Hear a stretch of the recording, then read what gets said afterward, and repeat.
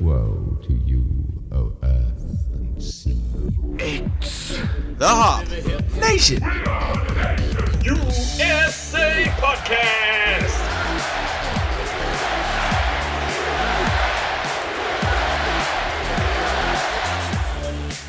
It's episode 189 of the Hop Nation USA Podcast, and my microphone's fixed. It's all better, everybody. My audio doesn't suck, thank God, even though it was embarrassing last week. I'm Steve, and as always, I'm joined by my co-host Adam. Of course, and I still have my good mic, so I'm still in the good graces of everybody. Yes. Glad to be back. Great for you. My streak continues. You don't embarrass yourself in front of the audio guy. But we're on Zoom, and as always, since we're staying on Zoom, we try to have guests. And this week, we get to bring back not just a guest that we've had in the past, but a third mic, a guest host, a real part of the team. But now that the holidays are over, he can come back and have fun with us again. It's Dennis from the First Sip Brewbox. It's awesome to be back, guys. I definitely missed you guys. Straight from the heart. The feeling is mutual, Dennis. It's been too long. But also this week, we have two other special guests, and we'll be talking to them throughout the program. And it is Adam Bay, also known as Happy Hour, and we'll probably refer to him under his wrestling moniker for the rest of the episode as Happy Hour to avoid confusion, and Sydney Neely. And they're both part of the Diversity Council along with Dennis. But Sydney and Adam also work at 412 Brewery. So we'll be talking about those things this week. With that in mind, though, we're going to start with what everybody's drinking tonight. So who would like to go first? Anybody have anything spectacular? Here, I'll start. So I've got, I'm going classic. I've got good old Jenny B's because that's reliable and $10 a 4-pack. It's hard to top.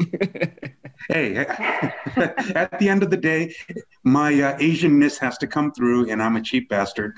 So if I'm not, drinking my own beer, I'll be drinking $10 4-packs all day long. But yes, excellent color. I love the aroma. It's just such a reliable beer. I know I can depend on it to deliver when I want solid hazy. For sure. I mean, it's a good stock up beer too. So yeah, good way to start the night. Yeah. Yes. So let's go around the clock as my perspective goes, and we'll go to Sydney. Yeah, sure. Thank you. I am actually sipping on an Every Once in a While from Grist House. It's one of the less common styles that you'll see. It's a Californian common, which is more of a lager yeast brew fermented at ale temperatures. And I'm just a big fan of the traditional styles, and I'm glad they're making a comeback here in Pittsburgh as well. Is that kind of a rip on Anchor Steam? Like, yeah, so it would be like a fall into team California beer. Common, right? Yeah. Mm-hmm. Yeah. So that's what I'm drinking. Really nice, really beautiful medium body beer, nice and toasty. A little bit of that hoppiness, but it's very sessionable. Comes in under 5%. Right on. And now to me. Tonight I'm drinking. I went out of my way and I found a can of something that I haven't had that much of, but it's a brewery I like. Hop Farm. Nice. Damn. Look at that sexy ass glass. I was going to say that would have been a good beer number 2 to have, because that would have been a nice little unintended segue for segment 2. Well, we'll tease it just the same in segment 2. Yeah. But the Big Wit, it is a Belgian style wit beer. No bells or whistles to it. It's got that big orange peel nose to it, and it has like those fruity esters. When you drink it, it hits all the notes. But Big Wit is a good name for it because it's very flavorful. Hop Nation, Adam, you would definitely love this beer if you haven't had it. Oh, okay, that's good to know. Yeah. What are you drinking tonight, though? So I have a beer from a brewery that we haven't had on the show enough. They are here in Pittsburgh. They're one of the I'll say older breweries here in Pittsburgh. We don't give them enough love on the show through no fault of their own. That's our fault, not theirs. But this is well, I don't really know how to explain this, but this is the Big Wit from Hop Farm. That was a good lineup, man. That was good. You put some work in on that one. Right. So that was a happy accident. And I don't have to describe this one anymore because Steve already did a fine job on it. Yeah. He did all the work for you. He did. I love this. This is great. So I know exactly how this happened. Is I went and did my beer stock up at House of Brews in Robinson, and then I told Adam, "Hey, they have single cans of the Paddler by Grist House, that cherry cheesecake sour, and then I also had picked up the can of Big Wit while I was there. So obviously he saw that. Yeah, guess where I was this afternoon? Yeah, He's House of like, Brews. House of I'm going Brews. to capitalize on this. But yes, Hop Farm, I'm glad to have you back on the show. Y'all make some good stuff. We need to drink more. of Sure. it. Yeah, for sure. And finally, Dennis, what are you drinking tonight? I guess I'm batting cleanup. This seemed like a really good starter beer for the night. The Pennsylvania Loophole from East End Brewing Company, which is, for all you guys and girls out there that don't know, is a series that East End put on to help a lot of smaller breweries that may or may not have the ability to can, which is super cool because especially during the time that we live in now, during COVID, everyone knows to go is the option, and a lot of breweries that didn't have the ability to do that with cans, they only had growlers, and you can only fit so many of them in your fridge. Easton went ahead and did this series. So this one specifically is a dry hop Pilsner coming in at 4.8%. So I thought it was a really good beer to help, ease into this Hop Nation USA episode. Awesome. Perfect. And that's one of those ones where like East End did the canning, but like all the breweries that participated, they sent those cans out to those breweries, right? Like Correct. Yes. So you can go to those breweries and pick up this beer. And I didn't know initially it was intended to be a series, but they keep popping them out relatively quickly. Right on. Oh, people keep buying them. Yeah. No, Why wouldn't you? that's good as well, because another problem currently a lot of places have had issues with are the can shortages as well. So that's really good for East End to be working with a lot of people on that. Mm-hmm. Yeah, people who weren't able to can and probably couldn't get in the canning now if they wanted to. Yeah, yeah. So, Right. well, as I mentioned in the intro, all of our guests tonight are part of the Diversity Council. And this was something that you guys kind of originally announced at the Cheers the Inns Fest that was hosted by Fuel by Hops. And you guys held a panel just talking about your goals and aspirations. And since then, you've added more members. But just to give everybody the rundown who wasn't a part of Cheers the Inns Fest, what is the Diversity Council? So basically, the idea or how it came to be, I moved to Pittsburgh a little less than 5 years ago, and I was previously in Houston.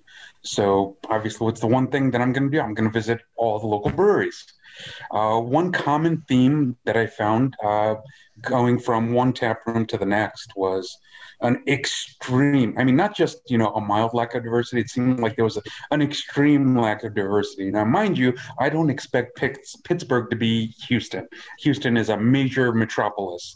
But that being said, the disparity was eye-opening for me, especially, considering I've grown up in New York City, I've lived in Atlanta, I've lived in Houston, and I've lived in Ann Arbor, and those four places comprise about 80% of my life right there. So, I'm used to seeing a lot of diversity. For a few years, I thought to myself, I talk to people about it, other people, some people feel similarly, but there's nothing really actionable. There's a lot of talk about it, whether it's, we bring it up in casual conversation or it's brought up more vocally by people like Dennis or people like Dave Bracey and Ed Bailey. It seems like there's no traction. And in fact, even Fresh Fest, I would say Fresh Fest was sort of an indirect motivation for me. When I'm just like, Pittsburgh is the home of Fresh Fest, but in that courtyard of featured breweries, there was no Pittsburgh brewery there. And that's when I thought to myself, and I've been thinking about putting together this council since 2019. So after Fresh Fest of 2019, I just had the idea rolling around in my head. Little things came up here and there that sidetracked me or derailed me from following through. Then last summer/fall, I started thinking, who would go well with this council? Because this is not something that I have the ability or the knowledge or the insight to tackle on my own. So I need to expand and make sure that I bring enough perspectives, bring diverse perspectives. How about that? To both aggregate knowledge, wisdom, and data on what all the experiences are, because I can only speak to my own experience. I can't speak to other people's or other demographic experiences. And then figure out, okay, between all the information we've presented and the variety of skills that we possess, what can we do to put forth, a central focus, a channel, a conduit, something to kind of bring all this energy together and start, making some traction, making some progress to seeing the change that we want to see. Yeah. Right on. Yes. Yeah. Thanks. Agreed. Good period, Dennis.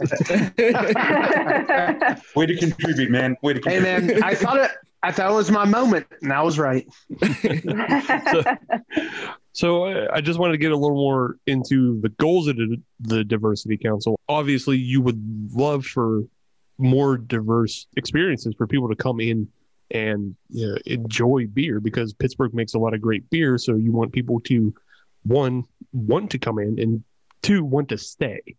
So could you also just speak to some of the goals and some of the ways you plan to accomplish that? Yeah, absolutely. So some of the ways, Steve, that we talked about in a good bit of our meetings are creating some really unique events, tying in food, some beer collaborations, just really acting as conversation starters and just showing, some of the great things of what diversity can bring to beer and to all of our local communities. We've seen it with Fresh Fest. Fresh Fest is a couple of days a year. It's an awesome event, but this has to be an ongoing topic. We saw that with the Black is Beautiful collaboration that swept the nation, which is now an international collaboration that breweries are doing in support all over the world. So this is just a way to keep that conversation going. At the end of the day, we can't tell business owners how to run their business, nor would we want to, but we want to be a conduit, a resource. So these business owners, these brewery operators, and if it leaks outside the industry, great. But for them to go, for them to think, okay, I want to have more of an inclusive atmosphere. I want to be more diverse, but I don't know how to do it. And that's an absolutely fair question. There's no exact playbook out there, especially in the craft beer industry.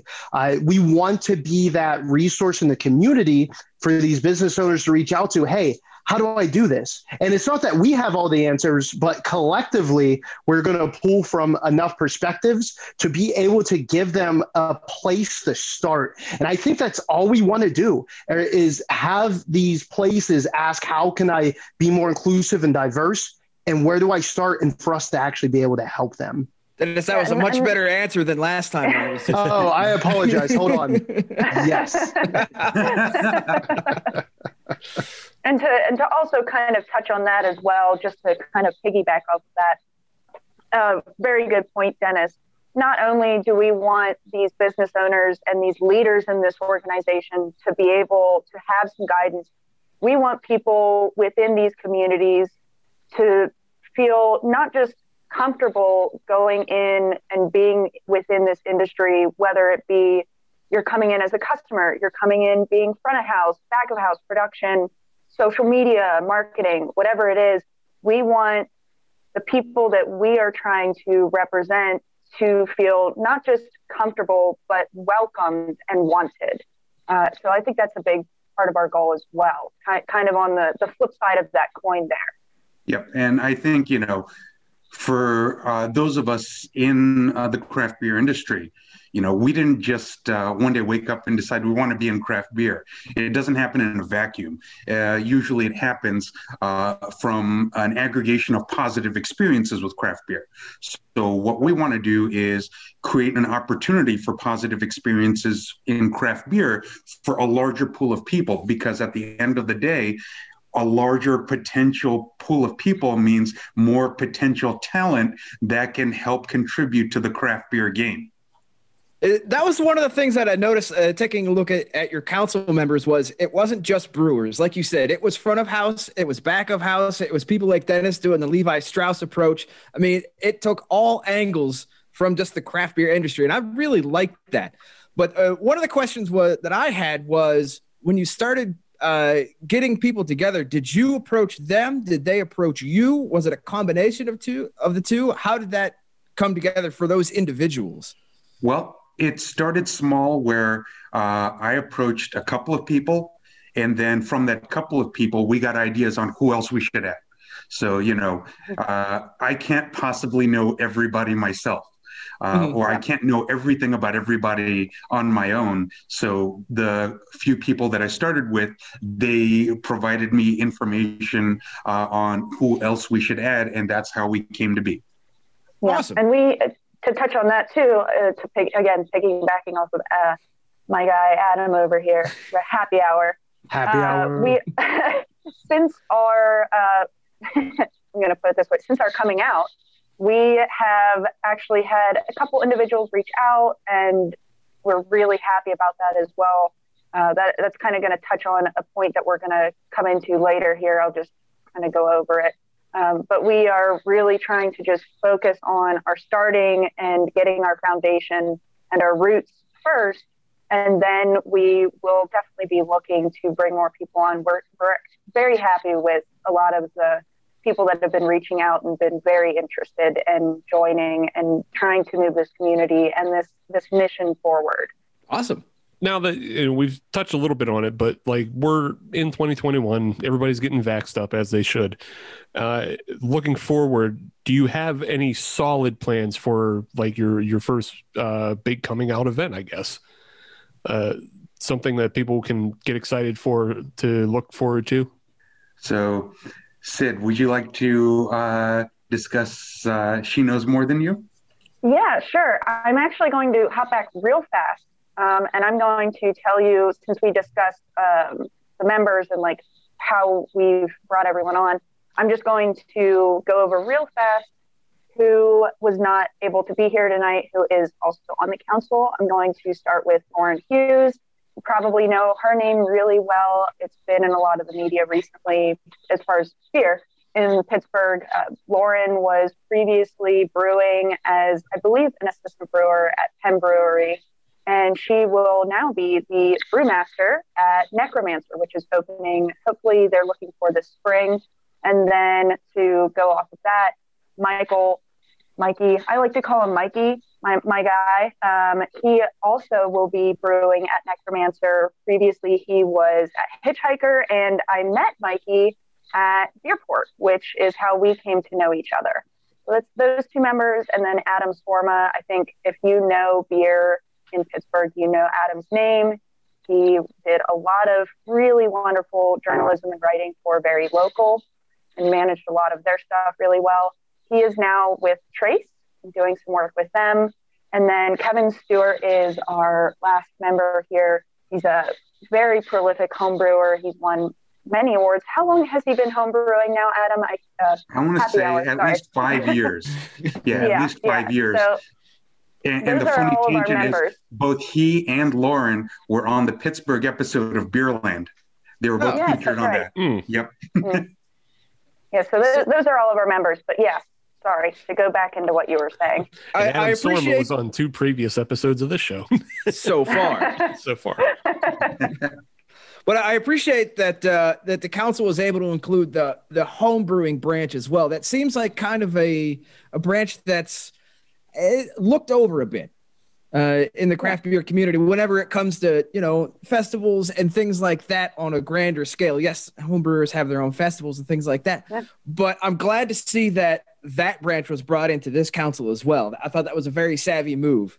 Well, I think it's important to account for it because, there are many people, many brewers in Pittsburgh, who were competitive homebrewers. I mean, just to kind of briefly touch at 412, Ryan Slicker, he wouldn't have even thought of going into brewing as a career if he wasn't, unwittingly, if he didn't have 3 beers unwittingly entered into a competition where he won first, second, and third. 3 beers. That's exactly what happened. He didn't even think about being a brewer as a career until that happened. So when he won first, second, and third for beers, he personally didn't enter, but his friends entered for him. That's how it worked. Yeah, homebrewing is like the jumping off point for so many current brewers, right? As you're saying, like the number of breweries that we've talked to through this show that everybody has some sort of homebrew experience. So it's a great entry point, and again, that diversity can be lacking as well in the homebrew. Absolutely. Adam and I have, we've participated in a number of homebrew events. We've been homebrewing shittily for 6-7 years, but it's it does lack that diversity as well. Steve, you are an award-winning homebrewer and never. Oh yeah, I won one. Black IPA in the bag, baby. To jump back to the event that's coming up, She Knows More Than You. Yes. So this is going to be more of an ongoing series of collaborations that we hope will line up with some good events coming up here in Pittsburgh. So the story behind this one was something that both Lauren and I have had experience with personally.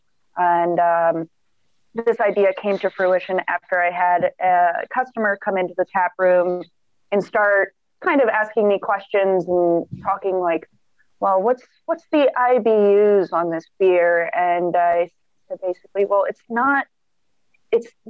that the IBUs don't always mean that that's going to be a super bitter beer because it's higher. It's all about your ratio with your gravity as well. And it was just one of those things where I was like, man, I know so much, and I still have these people that think I know nothing, which is a little bit disheartening, unfortunately. But that's why we wanted to go into this beer, basically kind of an ode to all of the women or female identifying people that are within craft that know what they're talking about, that regularly have to face that gatekeeping and that criticism, which fortunately I feel there is a lot more availability in craft with a lot of women brewing and a lot of women that are front of house and again, going more into back of house, most notably in Pittsburgh. I'm going to go with Lauren, and then Katie Sullivan at Dancing Gnome is,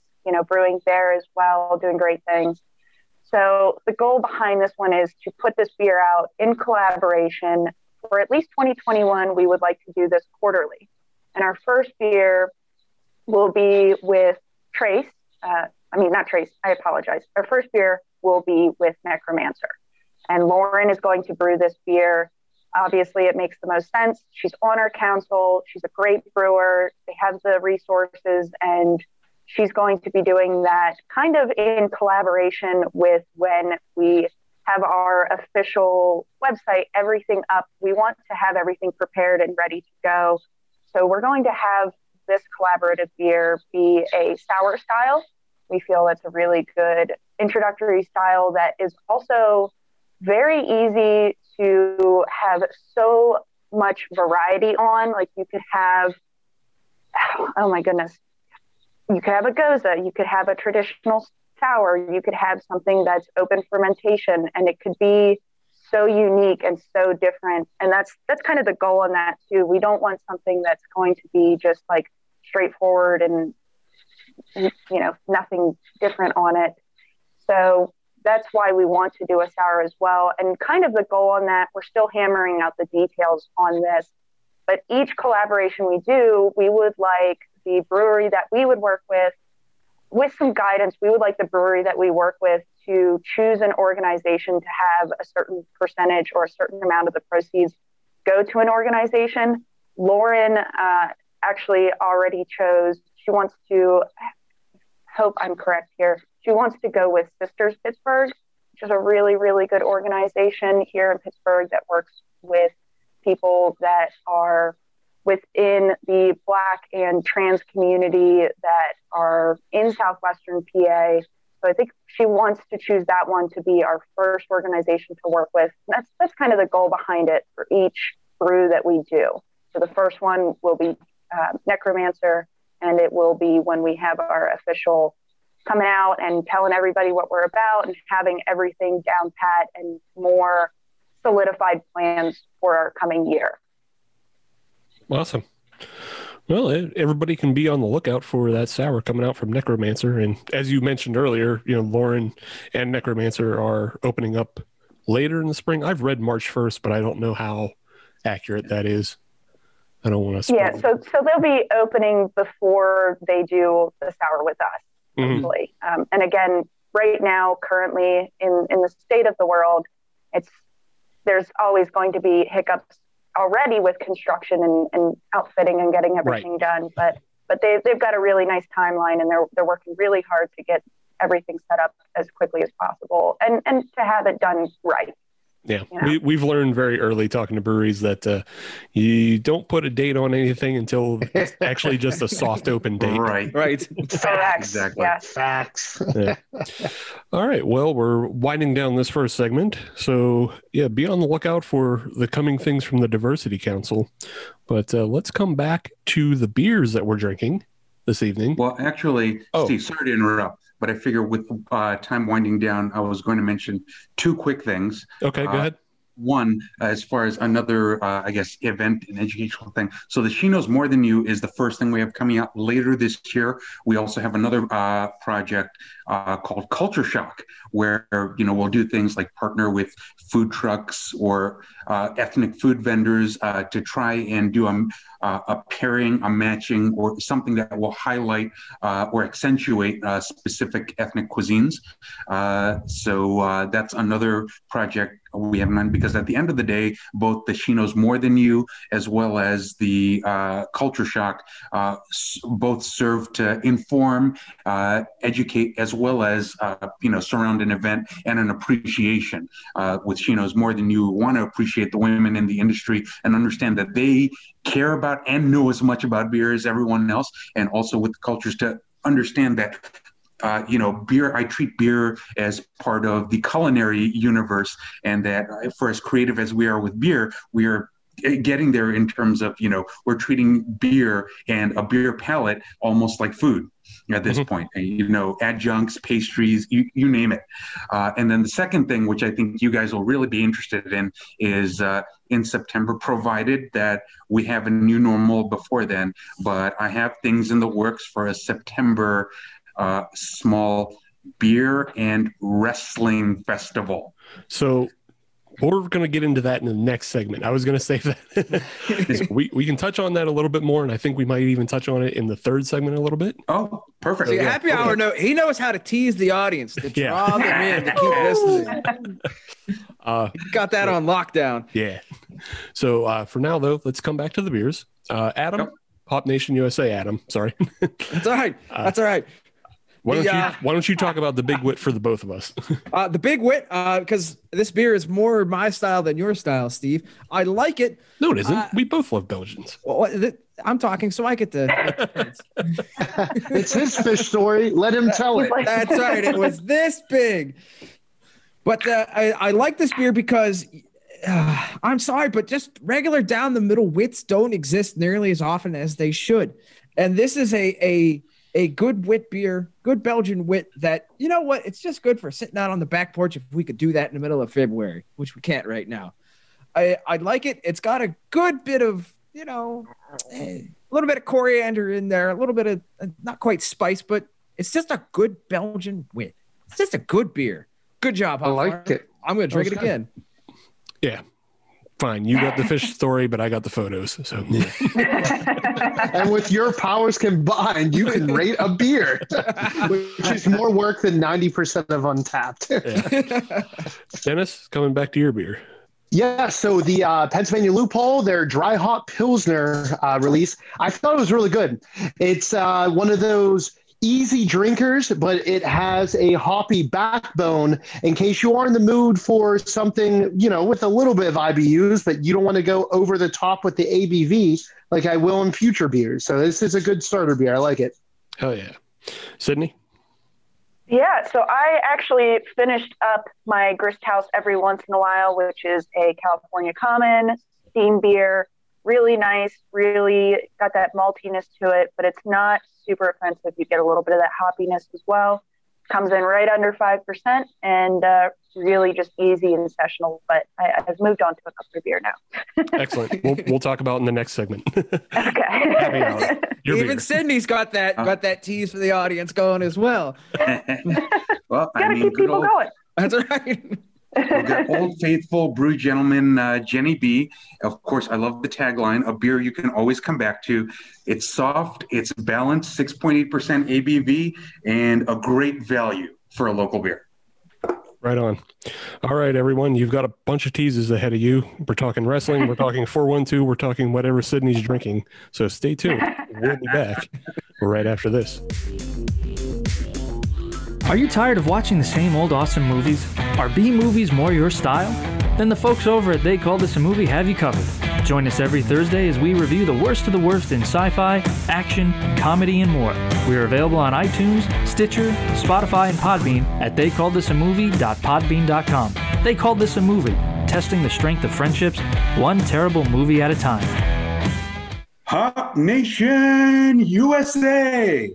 I have but one question for you. What time is it? Happy Happy On the dot.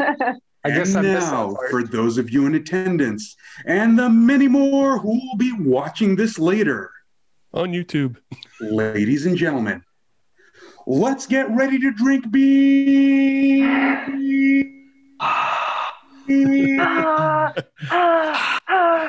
And if you're not down with that, I've got two words for you.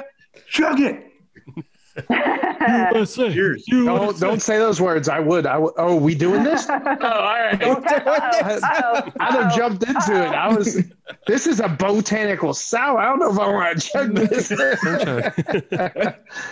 Sydney bringing the ruckus. I love it. Chug it at the rate of, a sip every 3 seconds. Just a really, really long chug. There you go. Steve Yeah. bringing in his I'm in my 30s excuse. I know what Steve does on Thanksgiving. That chugging a beer ain't nothing to him. I'd say Yeah. he doesn't though. Hey, Easy it is. peasy. I mean, on the day we're recording this, it is Fat Tuesday, and if I want to get blasted, I can get blasted. But I'm trying to host a podcast. Responsible chaos. Yes, it is segment 2 of episode 189, and as you heard, Happy Hour brought us back in with all the excitement of a pro wrestler because he is one. We teased at the end of last segment that there might be something in the works, and we'll get into that at the top of this segment as soon as we get through what's everybody drinking. So let's start with Hop Nation. Adam, you're at the top of the clock this time. All right. And so if you have the same beer, Steve, I don't know if there's anything we can do with us. Yeah, I just want to see. That's why I want to get out of the way of the mystery. Well, so I have another beer that we haven't had on the show enough. Another Pittsburgh brewery, 11th Hour. This is their Slice. Yes. And this is delicious. their Blueberry Peach. And I got into this a little bit before we started recording. And oh yeah. This is the business. Yeah, I love this beer. This is the first time I've had one of their Slice beers. They've done 2 or 3 versions of them. This is the first one I've had. Oh yeah, we're doing all right over here. Is that a blueberry sour? Is what you said? It is blueberry and peach. Yes. I'm a big fan of blueberry pie, so I might be hankering to go grab some of that if they still have it. I just like blueberry beers. I just had it. When did I picked this up today, actually. So it's out there. You can find it. And it's not wild blue, so it's a good blueberry beer. Excellent. Oh, good. Yeah, I strongly debated it because, again, I saw it at House of Birds as well, and I strongly debated getting that one, but I didn't. Instead, what I did get was a beer from another brewery that we don't talk about too much, but we had one rather recently from them, from Sobel's Obscure Brewery out of Greensburg, Jeanette, PA, in and about that area. I picked up their May Apples Maple Brown Ale. That looks delicious. And it is. Oh my goodness, look at that. That sounds amazing. Look at that. Dennis is like, oh. Dennis, stop trying to push your face into your laptop. So, obviously, it's not 2060 yet, or else that would have worked. Television. So what's funny, Steve, is you and I had the exact opposite experience because I had that beer in hand. Oh, okay. And I put it back down and I picked up the slice. Nah, this is getting weird now. This is getting weird. That was some good intuition there. Yes. That's some alternate reality shit right there. Yeah. The butterfly flapped its wings and Adam grabbed a slice. But I don't know how true that is. I picture Adam just getting distracted and going, oh, this is what I meant to grab. Blueberries. This beer, though, it's pretty classic brown ale as far as everything goes. Like, it smells like a brown ale up front. There is a little bit of maple, which is usually kind of a hard flavor to achieve that we've noticed. But yeah, you still get a little bit of maple throughout. And then on the back end, it's very, very malty, almost like an amber ale or like a Straub. Like, it's got a malty back end to it like that. So yeah, pretty decent overall though. I'll have to go back and pick it up then. Yeah, check it out. On to happy hour. So I am drinking 6 Point Party Favors. It's a hazy imperial IPA. It's a lactose IPA, so it's got that extra feel. Not to mention, it has Galaxy, Strata, and Cashmere hops. So if you've had Cashmere hops, you know that the Cashmere hops in general just have that like almost like a soft flavor to them. So with lactose, it just is a good complement. So it's sort of a pillowy beer, and definitely it's a sneaky one at 8.4%. Oh shit! All right. Yeah, I could get into that. At least a little bit. I could get into. You can't drink 8 of them.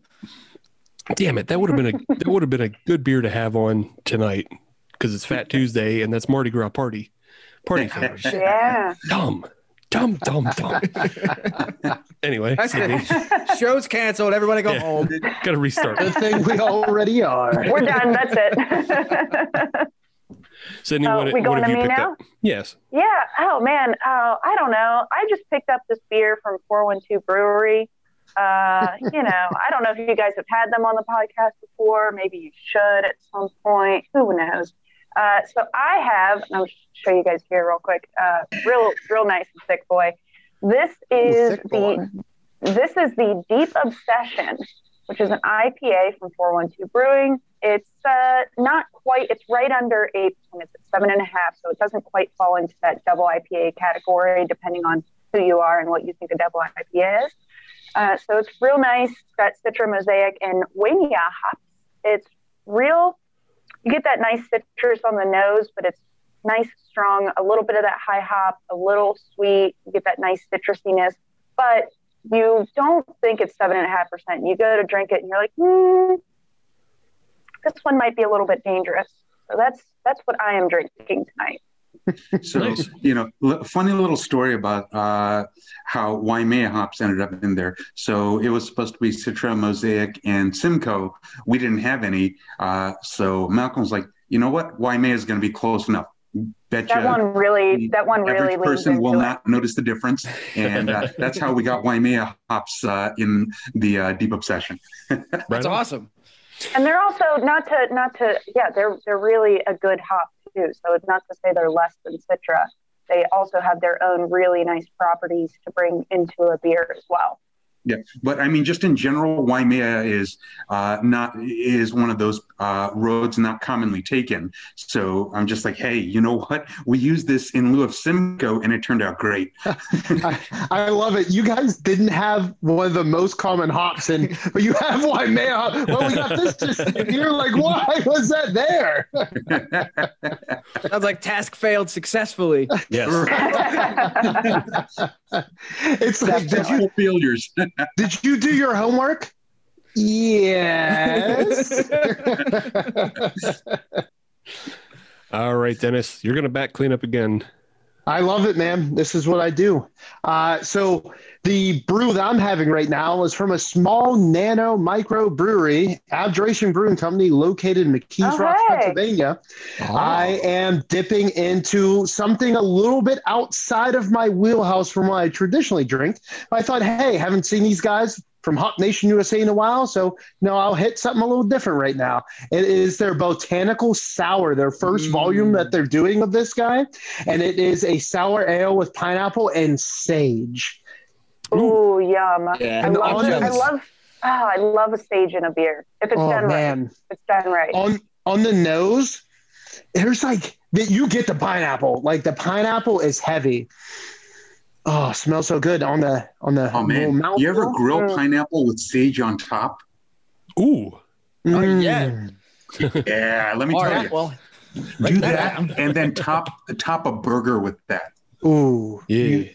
Oh, man, that sounds delicious.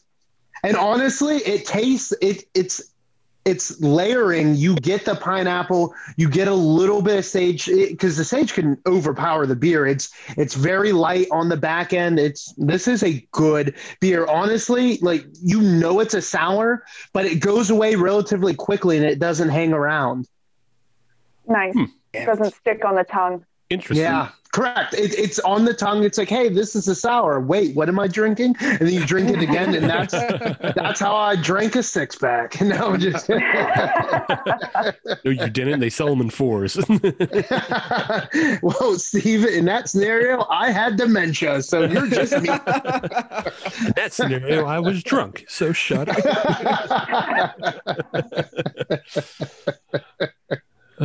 Right on. All right. Well, moving into the segment, we teased a little bit at the end of last and the beginning of this, but finally we're going to get into Happy Hour's big announcement. September, I saw this post on the internet and I got excited. And then I told Adam about it and he got excited. It's true. But what is your grand idea, Happy Hour? So September 18th, mind you, this is all contingent upon us achieving a new normal that can accommodate this. At the same time, I tried to scale this event both small enough and potentially spaced out enough to respect, what a post-pandemic world may be. But I'm planning a beer and wrestling festival. We're talking maybe 25-ish breweries, maybe about 400-ish attendees. That way we can space people out enough and not pack people in like sardines at an event, because at the same time, that's still only 7 months away. So, if we hit a new normal, we're still close to this whole pandemic circumstance. And I want to make sure that we're accommodating comfort zones and making sure that we allow spacing, because, the last thing I want to do is come into a new normal and then have everybody packed in and we're back to square one. And I don't want to do that. So that's why this was a small scale event that I'm trying to do, both because 2020 has hurt the beer festival scene as well as indie wrestling. So both beer festivals and indie wrestling took a huge hit, and people are clamoring for both to come back. And I figured something at a more intimate level, allowing for spacing, would be a good way for us to wean back in. Now, that being said, beer and wrestling are both worlds I dance in. And one thing I did want to highlight on this, at least 2/3 of my wrestling roster, that includes wrestlers, referees, etc., will be either people of color, women, LGBTQ+, So that way, I'm bringing the diversity aspect in there because you guys know most of wrestling, or, since the beginning of time, has always been straight white Christian, what you're spoon fed. In that sense. And the way I see it, just like beer, if you are of age and you wish to participate, wrestling should be for everyone, just like beer is for everyone who wishes to participate. There should be, don't get me wrong, Reinheitsgebot has its place in the beer history, but at the same time, that's not where it should end. And with wrestling, we should not end up with the, traditional jingoism that has been rampant throughout the 70s and 80s. Society has evolved. Beer has evolved. Wrestling needs to evolve too. And I'm glad that there are different promotions that are getting on board with that. But I think it's important that, that it become more mainstream. We shouldn't be like, oh, this one LGBTQ plus wrestler made it. That's great. No, that's not where it should end. People should be able to make it and should not have to fit cookie cutter types. We should thrive as who we are and not who somebody else wants us to be. Right. I would say, speaking to that point, like Adam and I are both, we grew up in the Attitude Era and we're fans through that. But I think nowadays for older fans like us, the millennials, I'll use the word, I don't care. But the millennials are very much, we're just into the storytelling and we're into the athleticism. We don't care, the backgrounds don't matter as much as long as you're entertaining. So if you can come and entertain, if you're if you're a woman or if you're LGBTQ plus or whatever it is, are you entertaining? We're going to watch you and we're going to support you because that's what we want. We want exactly. The best possible product. And I mean, I've lost over the years, I've lost many a booking or many a payday because I refused to play the template, bad guy character to feed a xenophobic angle. I refused to do that.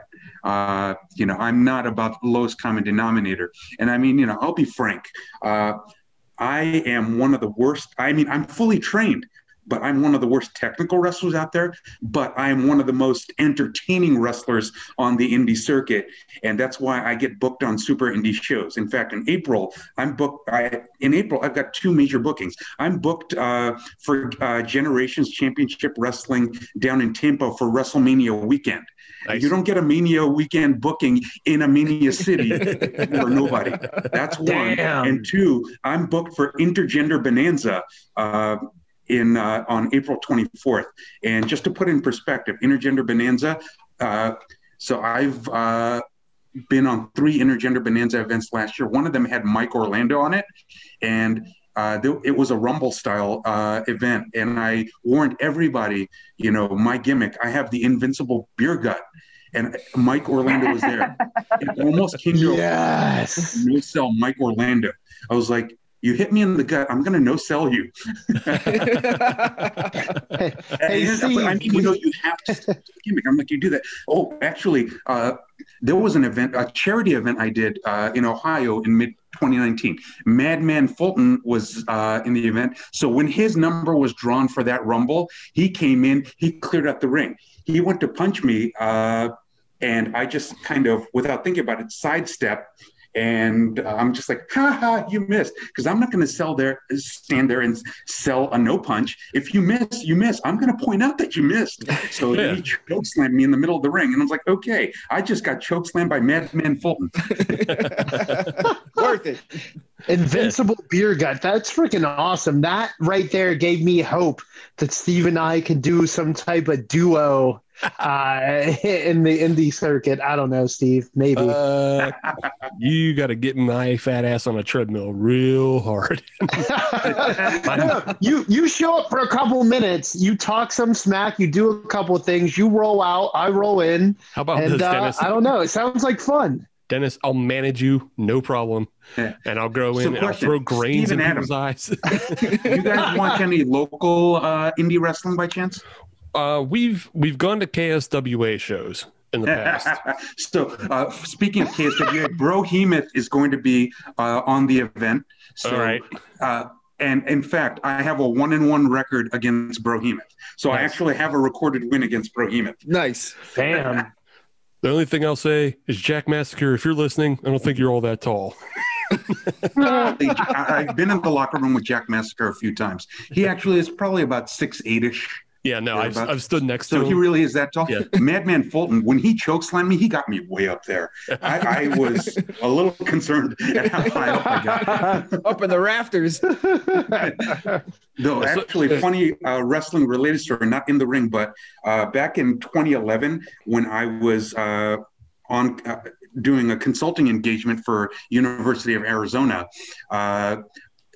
for 4 weeks in a row, flying to and from Tucson to Atlanta or Atlanta to Tucson, I was on a flight with the Big Show.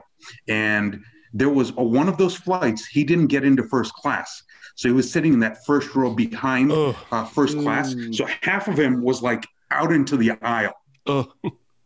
That poor guy. Yeah, I feel bad for him because he's like 6'11" and 6'11", over 400 pounds, and half of him is just like out in the aisle. I'm like, oh man. If I was almost tempted to give up my first class seat to him, but I was like, nah, he'd never put me over. But he didn't. Of all the other times he gets it, it's fine. Right. So, yeah, we definitely are looking forward to that event. And I think it's a great idea. And, again, it's a beer fest. So if there's that possibility that wrestlers can collab with breweries, I think that would be something cool. Because that was something we loved from Brutal Beer Fest, the metal and... Right. Oh, man. Facts. Oh, no. I live... to talk on that, I live pretty much, maybe I could throw a stone at Mr. Smalls. So the loss of Brutal Beer Fest is still fresh in my heart. That's actually where Steve and I met, and that's what how First Sip and Hop Nation USA podcast actually cross paths. Steve just comes walking out a little tipsy, but then he sees like all the food items made out of beer we had. He's what you got there? So I will point out one collab that is confirmed. So Necromancer Brewing is going to collab with the Nightmare Scarlet. So she is going to be the wrestler to collab with Necromancer. Cool. That sounds appropriate. Man, we could talk wrestling all night. Yeah, we can, but we shouldn't. We should probably get back to the beer. Right. Yeah, we have a point to make here. Yes, we talk as much as we want. Steve decides what makes it and what doesn't. Right. Well, the Zoom timer also decides. Right. Yeah. The other thing we wanted to talk about was 412 Brewery, and it's recently gone under another change, and it's gone through a change of ownership. Adam is now co-owner, and you mentioned Ryan Sickler, who from Fury, is also now part owner as well. Can you speak just like how is that coming about? Sure. So basically, this was the change because a group of 5 of us ended up buying it from the previous owner. So the ownership group consists of myself, Ryan Slicker, Mike Lynch, Malcolm Fraser, and Rocco Iraci. So 4 of us, myself, Ryan, Mike, and Rocco, knew each other from Fury because we all had. Ryan was the brewer at Fury. Mike did a lot of operation stuff at Fury. I was doing sales and bartending at Fury, and Rocco did some sales at Fury. So that's how the 4 of us knew each other professionally. We knew each other outside of profession, so it just kind of helped that we already had a very good rapport. Not to mention, myself and Ryan knew Malcolm for a couple of years. Basically, he was a good guy, a great resource to learn about beer. I learned an awful lot from Malcolm in terms of expanding my beer knowledge. So it was sort of a perfect storm of events that brought all of us together. And, we had been exploring either acquiring or starting a brewery for the last over a year. I want to say since the end of 2019. It's been something that you guys have been talking to me about for, end of, I think, fall of 2019 is when it was the first discussions. And I was like, oh, I'm on board. Let's go. But it's one of those where, we were looking at different scenarios. Then the pandemic came up and, things came to a halt, and then we're navigating the real life situation, a pandemic, no less. And then the 412 situation was an opportunity that kind of fell into our lap. So what happened was in early 2020, Ryan was doing some brews on contract, basically. So he was a part-time brewer, and he was brewing beers for them in 2020, and Ryan had the conversation and discovered that, hey, the previous owner of 412 was open to the idea of selling because for him, it was more a hobby, because he already was a restaurant owner and is looking at real estate opportunities. In fact, may have exercised real estate opportunities. So, he was busy with bigger things, whereas compared to what he has in his portfolio, the brewery was, hobby level, small change compared to what he was doing. It was something that he very much enjoyed on an individual level, but he was dedicating so much of his time to his other efforts that he wasn't able to fully dedicate to 412. Yeah, that's a good summary, Sid. And I think that's a good way to put it, because I think, for everything that he was invested in, the brewery would end up being neglected as a result, simply because of how much energy was required for everything else.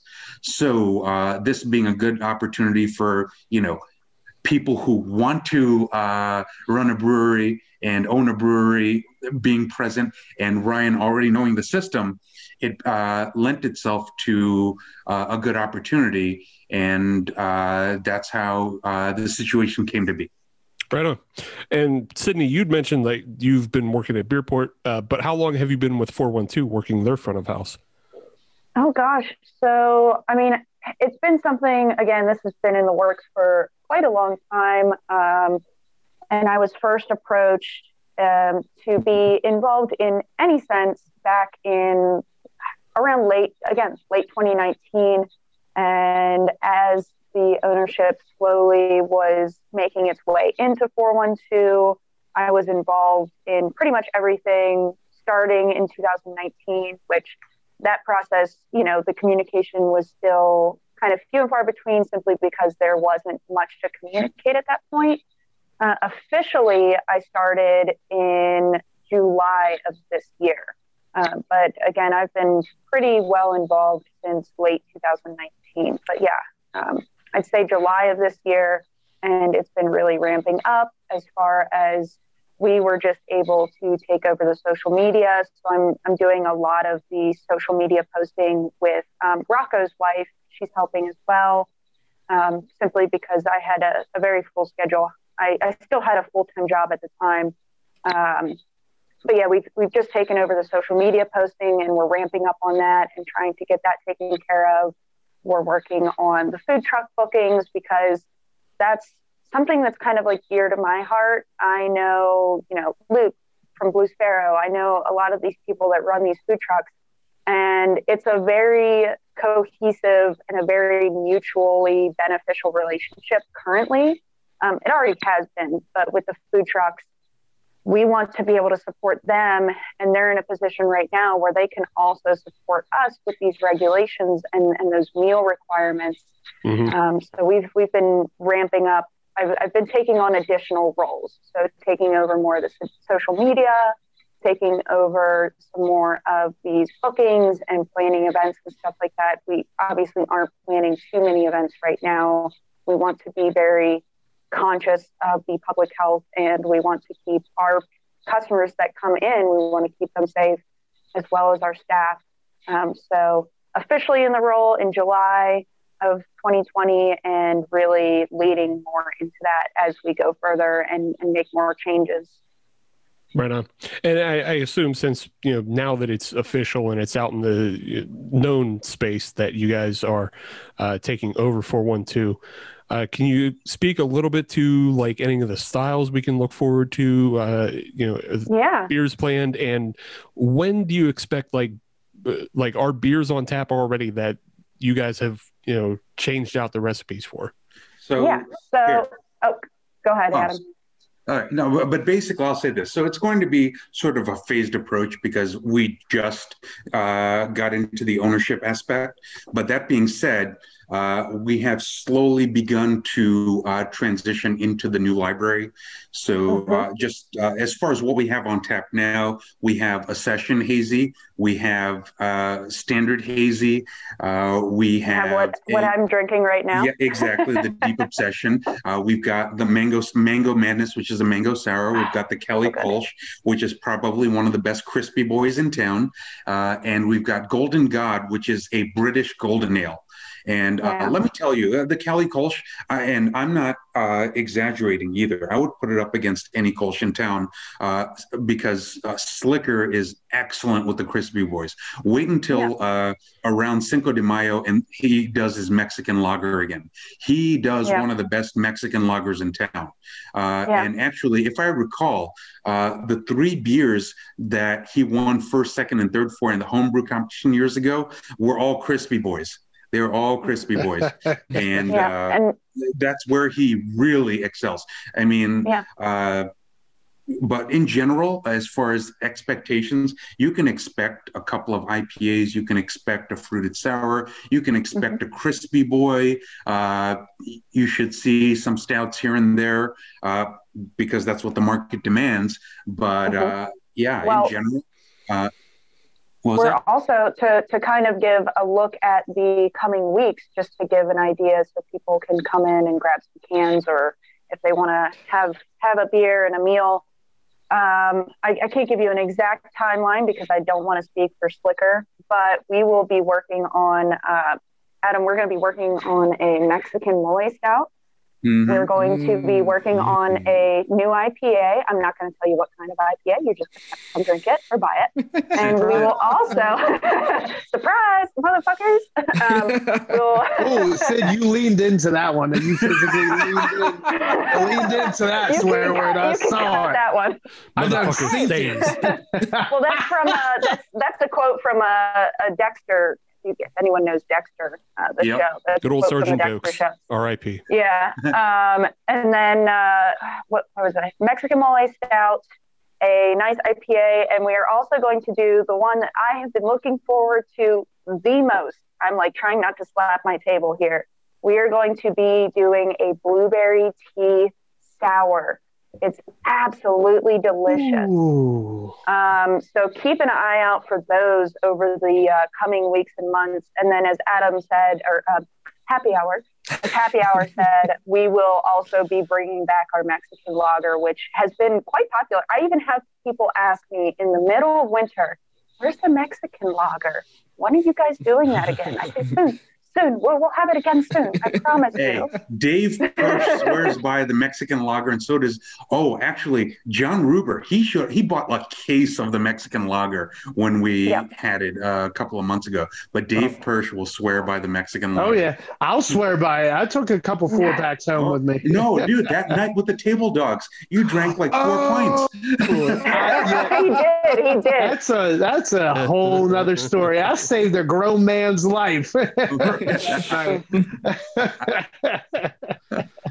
yeah, so keep an eye out for those on the coming weeks. And I know we definitely will try to have some type of regular rotation, but we also want to be able to explore. We want to try new styles. And as Adam said, that Golden God, the British Golden Ale, more of a traditional style that, again, Pittsburgh has become a lot better at bringing those traditional styles back.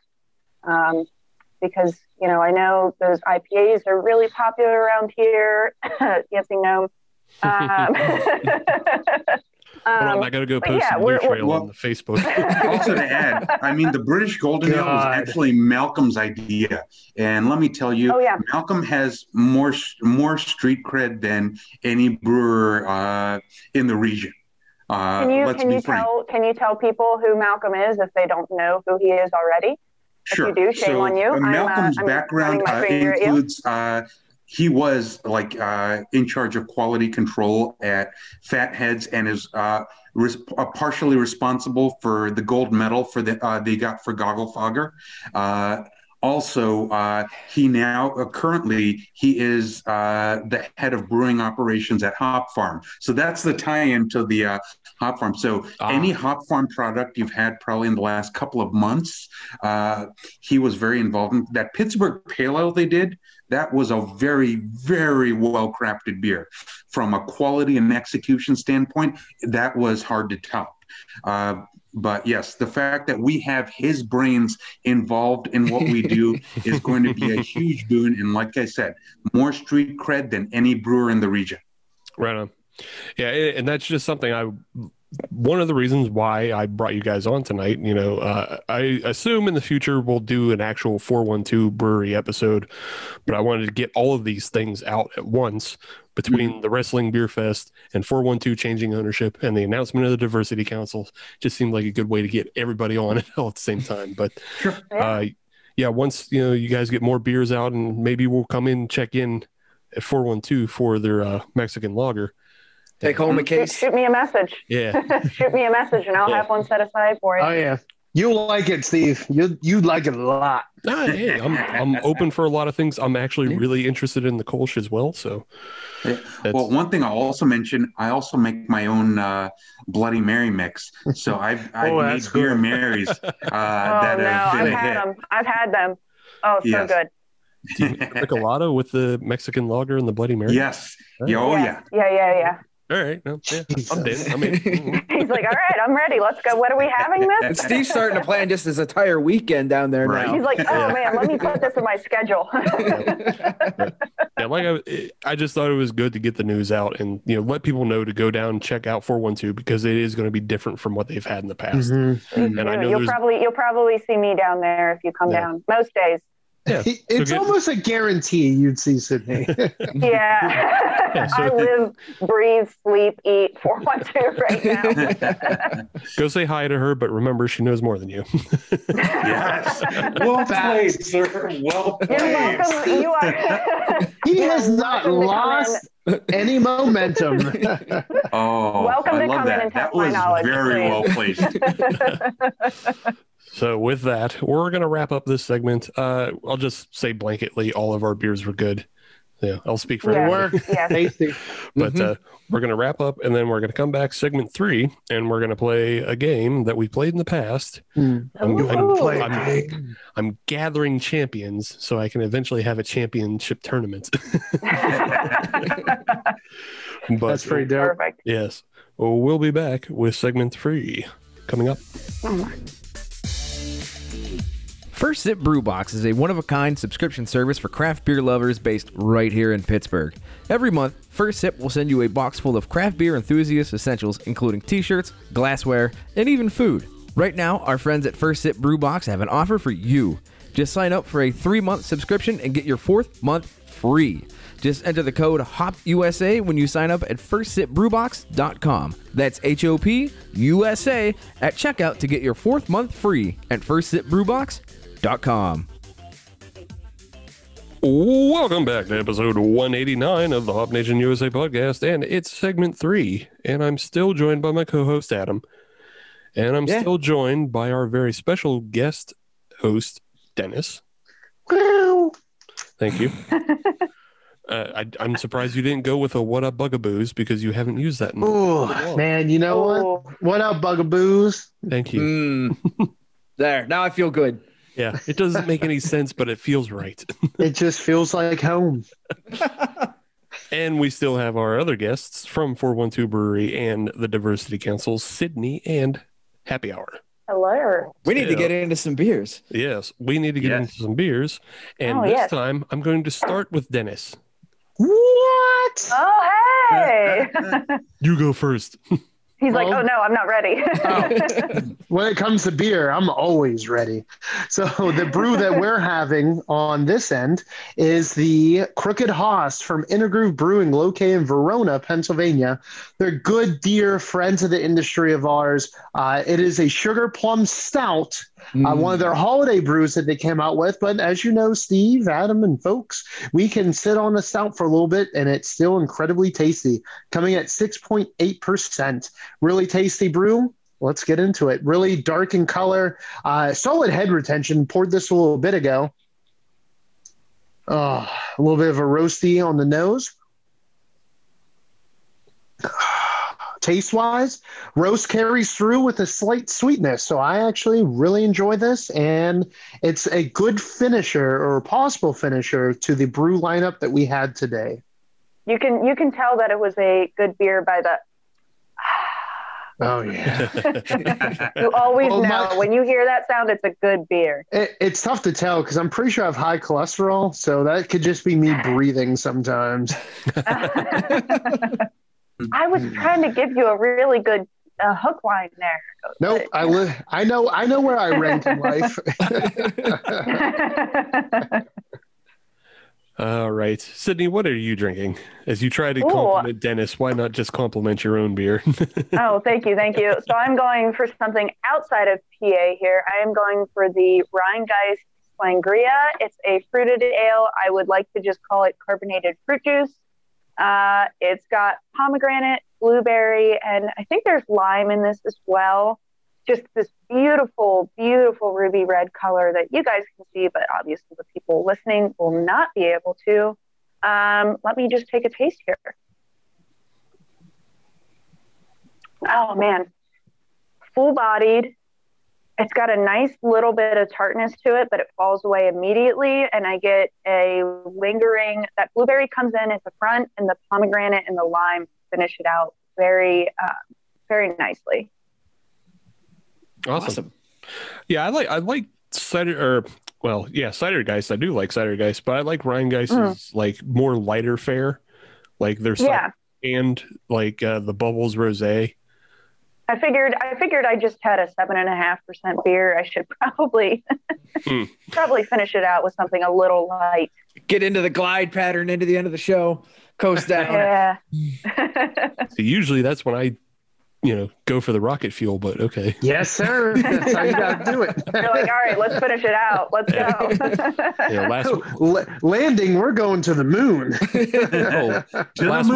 Last week, I think I went from an 8% to the Hitchhiker 11.5% smoked stout. Jesus. Oh, I man. love that beer. Okay. So I have a question because I love smoked beers.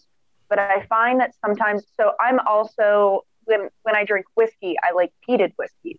Yeah. But I have a problem where I find sometimes smoked beers, like smoked porters and smoked stouts, are usually a little too heavy on the smoke for me. How do you feel about that?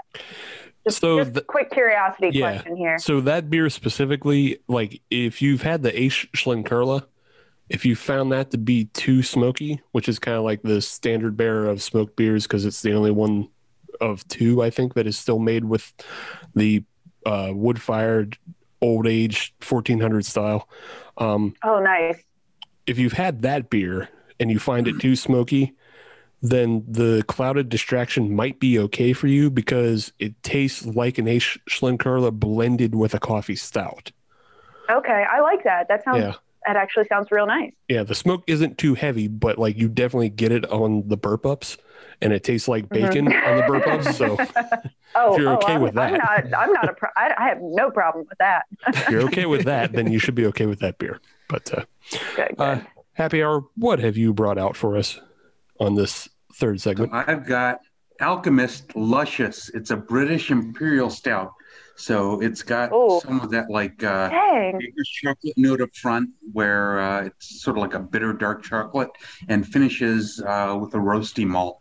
So I feel like I should have grabbed a stout. well, I mean, I figured, I did 2 IPAs already. I wanted to change it up, and I'm almost 50, so my bedtime's pretty soon. So I should have my finishing move now.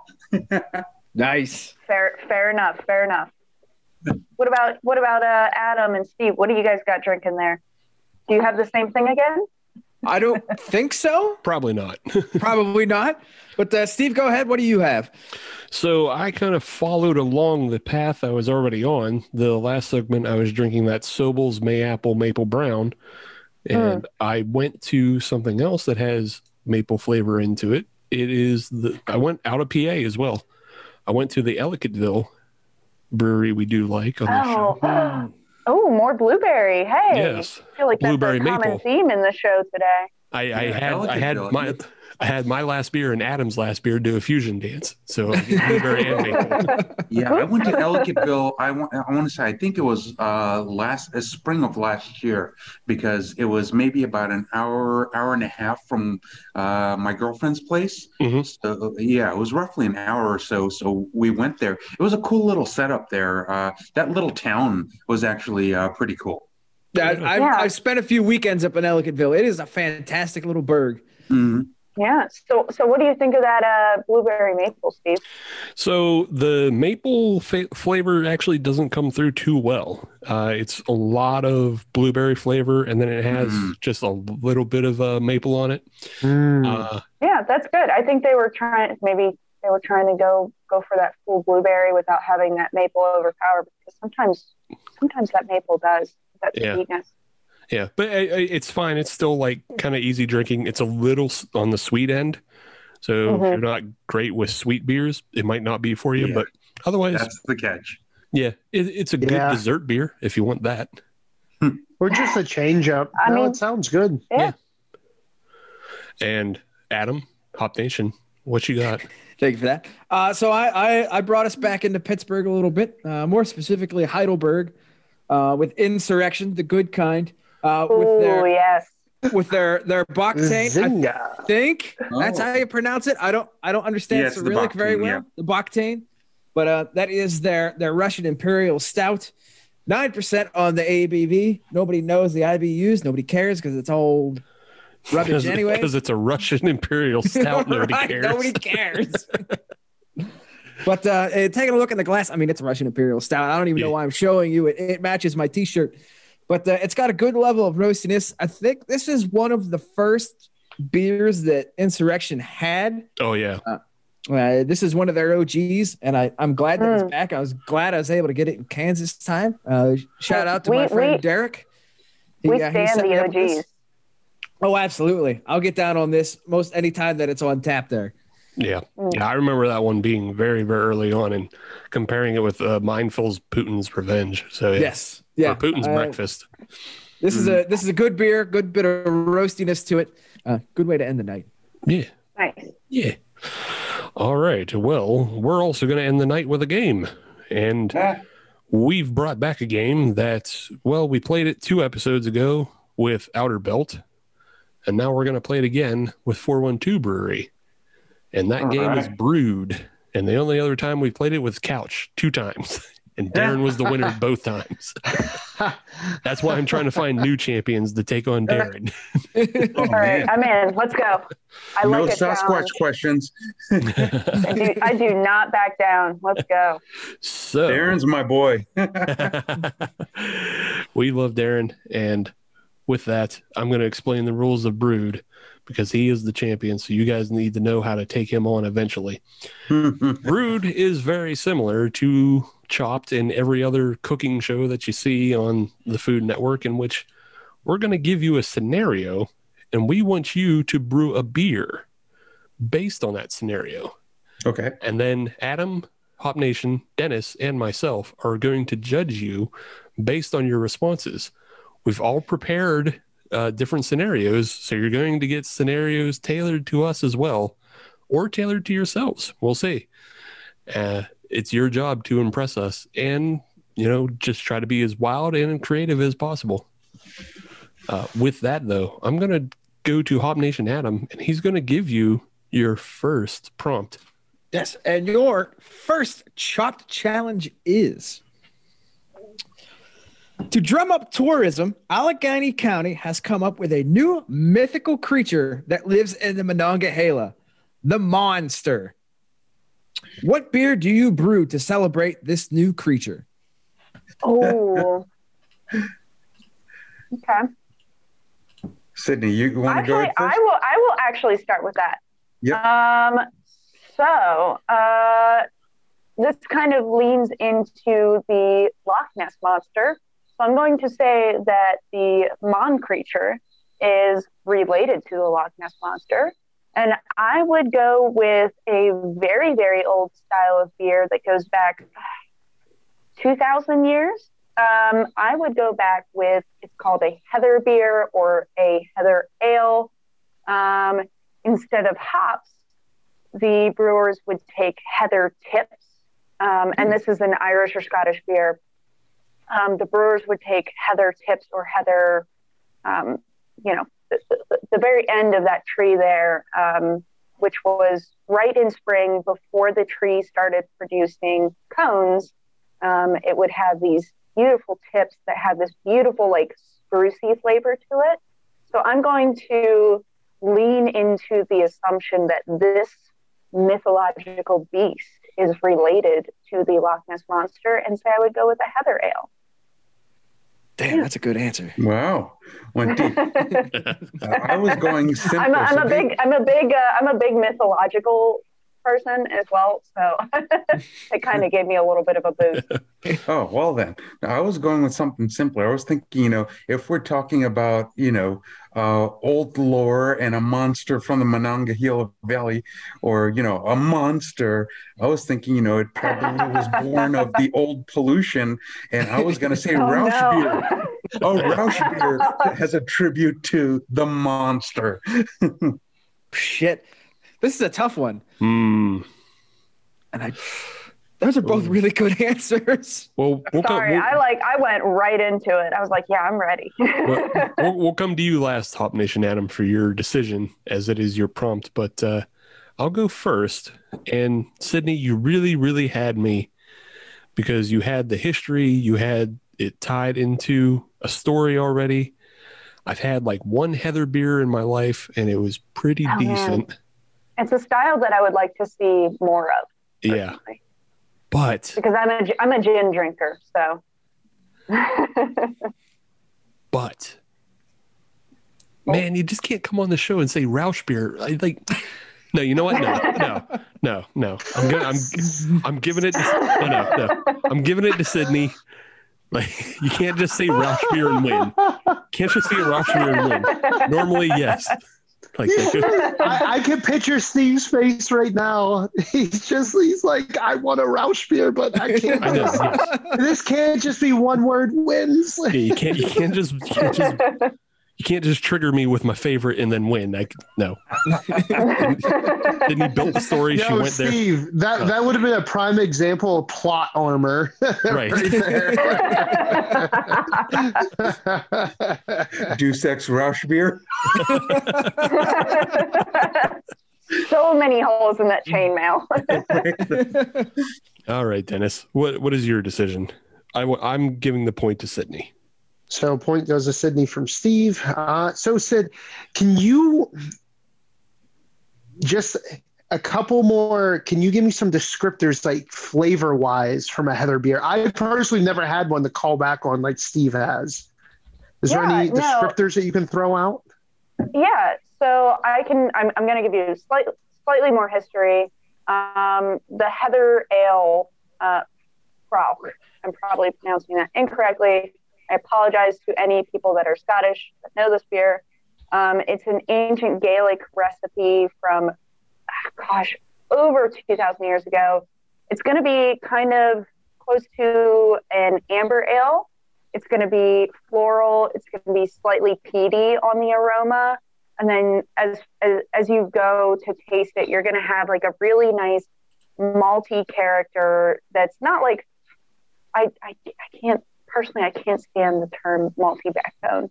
But it's going to have that malty backbone. and it's got like a very spicy herbal finish. So when you think, I would almost like liken it to Weihenstephaner or a wit beer or a Hefeweizen almost. Yeah. They were using those tips instead of hops. So you're going to have that almost hoppiness, but in a differently organic way. Herby, caramel color and taste as well, with a little bit of spice, pretty grassy. You almost get a honey as well, but that's like right on the back end of it. It's one of the oldest beers to find. Also kind of like piggybacking off of that, the first brewers were women, and women brewed beer as like a medicinal thing for their families, and any excess they had, they sold at pubs. But yeah, this would have been something that the grandmother would have brewed back in Scotland. Damn. All right, I'm just gonna cut it short. Said you get the point. It's like she Thank did you. her homework. Yeah. I'm with Steve. I love Roush. I understand. beers. I do as well. I get that. But that Heather beer, not only do I want to find some, you've now just solidified that will be a future collaboration. We're going to hook up with someone in Scotland and do a collaboration brew and then fly there. So yes, and thank you. Yeah, there are actually, there's a brewer in California. I think they're called Williams or... Oh no, I want someone's grandmother to make this. Oh, well, I'm not a grandma, but I can work on it. It was the ancient Gaelic recipe was Lanfrocht. So it was definitely like the mother passed it down to her daughters or her daughter-in-law and moved from that. Right. But yeah, it's really cool to learn the history behind certain beers too as well. So And I'm sure that's what I was leaning on.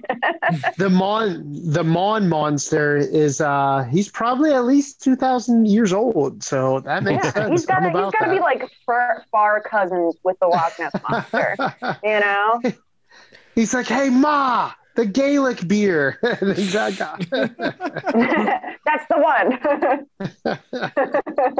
All right, Hop Nation Adam, you've got all this backstory. I do have I'm all sorry. this backstory. I'm sorry. No, don't Adam. apologize for that. No. But yeah, I think I gotta go with the Heather beer on this one. I'm sorry. I'm sorry. No, what's Mr. there to H's, you got apologize- skunked. No. What's there to apologize for? I mean, the fact that she actually really did her homework.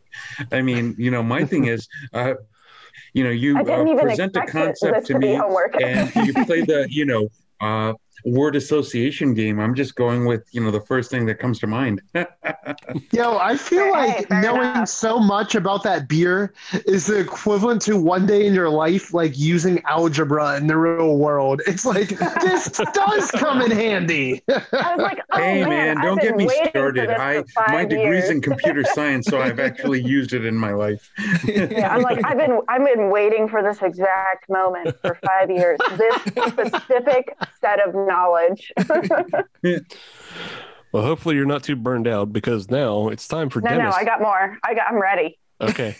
Well, now it's time for Dennis to present his scenario. So when Steve approached me with coming up with a scenario, at the time, I may or may not have been playing a video game on the computer, which is my first time playing a game on the computer in 9 years. And I just got back into it for the first time in the last couple of days. It was an existing game. No, it's a brand new. No, it's a brand new game that's released in beta. So is it super cool. I was about to say Cyberpunk 2077. If it's in beta still, it's not Cyberpunk. Yeah, So. it's in beta, but that's what led me to this question. So it is a Viking-based game on Norse mythology, which is super cool. I've always been so excited about it. So my question to you guys, if you had to brew a beer for a Viking that tripped and fell through a wormhole, ended up in your brew pub today, and you had to make a beer for him that he wouldn't get upset at and then slaughter your whole family and bloodline, what beer would you make and why? No pressure I or love nothing. Nordic. You screwed up. I love Nordic mythology, but I will let Happy Hour answer first. Sure. Well, I'm just like beer. If you're talking Vikings, you've got to go mead, man. You've got to go mead. So, that being said, mead is not beer, so I guess that doesn't answer the question. But, Vikings, drink their mead before battle and, make their way into Valhalla where the mead flows endlessly. But that being said, if I had to brew a beer that was kind of along those lines, I would say, ooh, I've got an idea. How about a honey quad? There you go. Because it's got to be similar. The whole thing is, if a Viking came through time, landed in front of me, and I was going to brew beer, I should brew something that both is beer, but at the same time hits reminiscent notes. So, you get the dark fruit notes along with the honey in the quad and the higher ABV. Oh, yeah. You're basically hitting all the notes that they would expect out of a mead. At the least, this becomes a good go-between. Yeah, no, that's real good. Wait, you have more? Nope, that's it. That's it? Let me go into my whole story. Did you have anything else? Is that all? Gee, wow, tough crowd. No. I traditionally love Nordic history, so that's like very much a thing that I've looked into. So like a honeyed quad. So Sydney's about to use algebra twice in one night. I know. I'm really going for it. I'm going to be real burnt out tomorrow, you guys. So there's actually, within the past 20 or so years, I would do what's called a sati. So during the Finnish age, during the Viking age in Finland, they brewed what's called sati, and they just recently found this beer on sunken Viking ships that still has some things on it, and it usually contains like hops, malted barley, malted rye, and then juniper. So again, leaning into my personal taste, I like gin, and gin is very much like a piney alcoholic beverage. But yes. So mead is great. Mead, the honey wine, very standard, very much what a lot of people associate with Viking culture. But there were like different brews for different occasions. And like men and women actually drank different styles of beer. But the sati is what I would go with, simply because I know that's what they traditionally drank. And they actually took... when they did the funeral pyres for Viking warriors, which a lot of people know about, they would take these just like, I would call them kegs, barrels, maybe. They took these barrels of this specific beer, and like the mother would brew it, the wife would brew it, depending on their family members. And they would take that barrel, and they would take one barrel from like the wife and the mother that they like worked on together, and they would put it on the funeral pyre with the person that passed away sometimes. And again, this is like something that I've learned over time. I'm not, not an archaeologist, not an anthropologist. I don't know as much as history as a lot of people do, but the sati would be what I would brew. So I would do hops, malted barley, malted rye, and juniper. Personally as well, because I do like gin, and it has that very pine tree, very refreshing taste to it. And I think that's something that, like, again, Vikings really much leaned into Valhalla, and juniper would be like that refreshment and that like bringing back into the afterlife. Well, damn. You guys are not making this easy. Like at all. Can I go first, Steve? Go first if you want. I mean, yeah. So, holy Santa Claus shit. And so that was awesome. Like, I feel like that? Did I just watch BBC Earth or Discovery I'm just Channel? giving you Like, what guys. just happened? I'm just giving you guys a history lesson here. No big deal. So You know.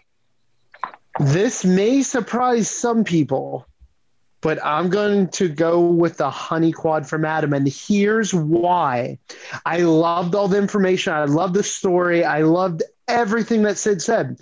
But the only thing that worries me is that Viking came fresh back in time, or forward in time to our day. If you serve him a beer that was traditional to his style and you're wrong, your family dies.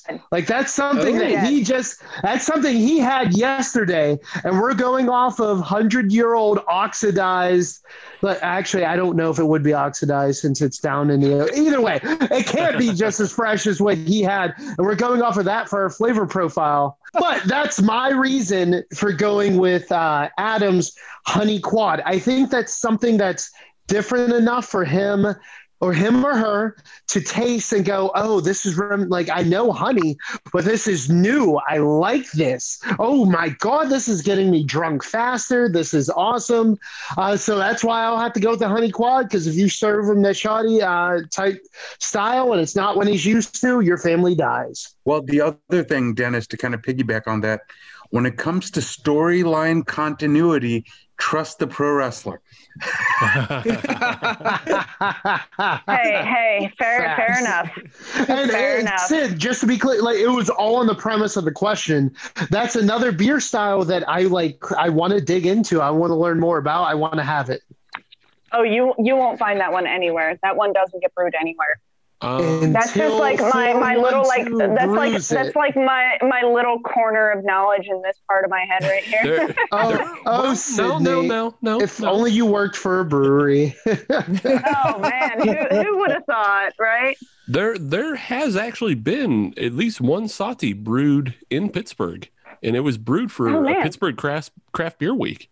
It was years ago, but yeah, under the old regime. Oh yeah, I even forget who did it, but it was the same year somebody also brewed a grisette. So somebody was bringing out old world styles that year, and there was a Sati that year. Did you have it, Steve? Yeah, no, I did have the Sati, and I actually had it at the Cranberry. What is that barbecue place, Adam? Pig Iron. Pig Iron, yeah. Yeah, it was at Pig Iron because they had all of the choices that year. Yes. What did you think about it, Steve?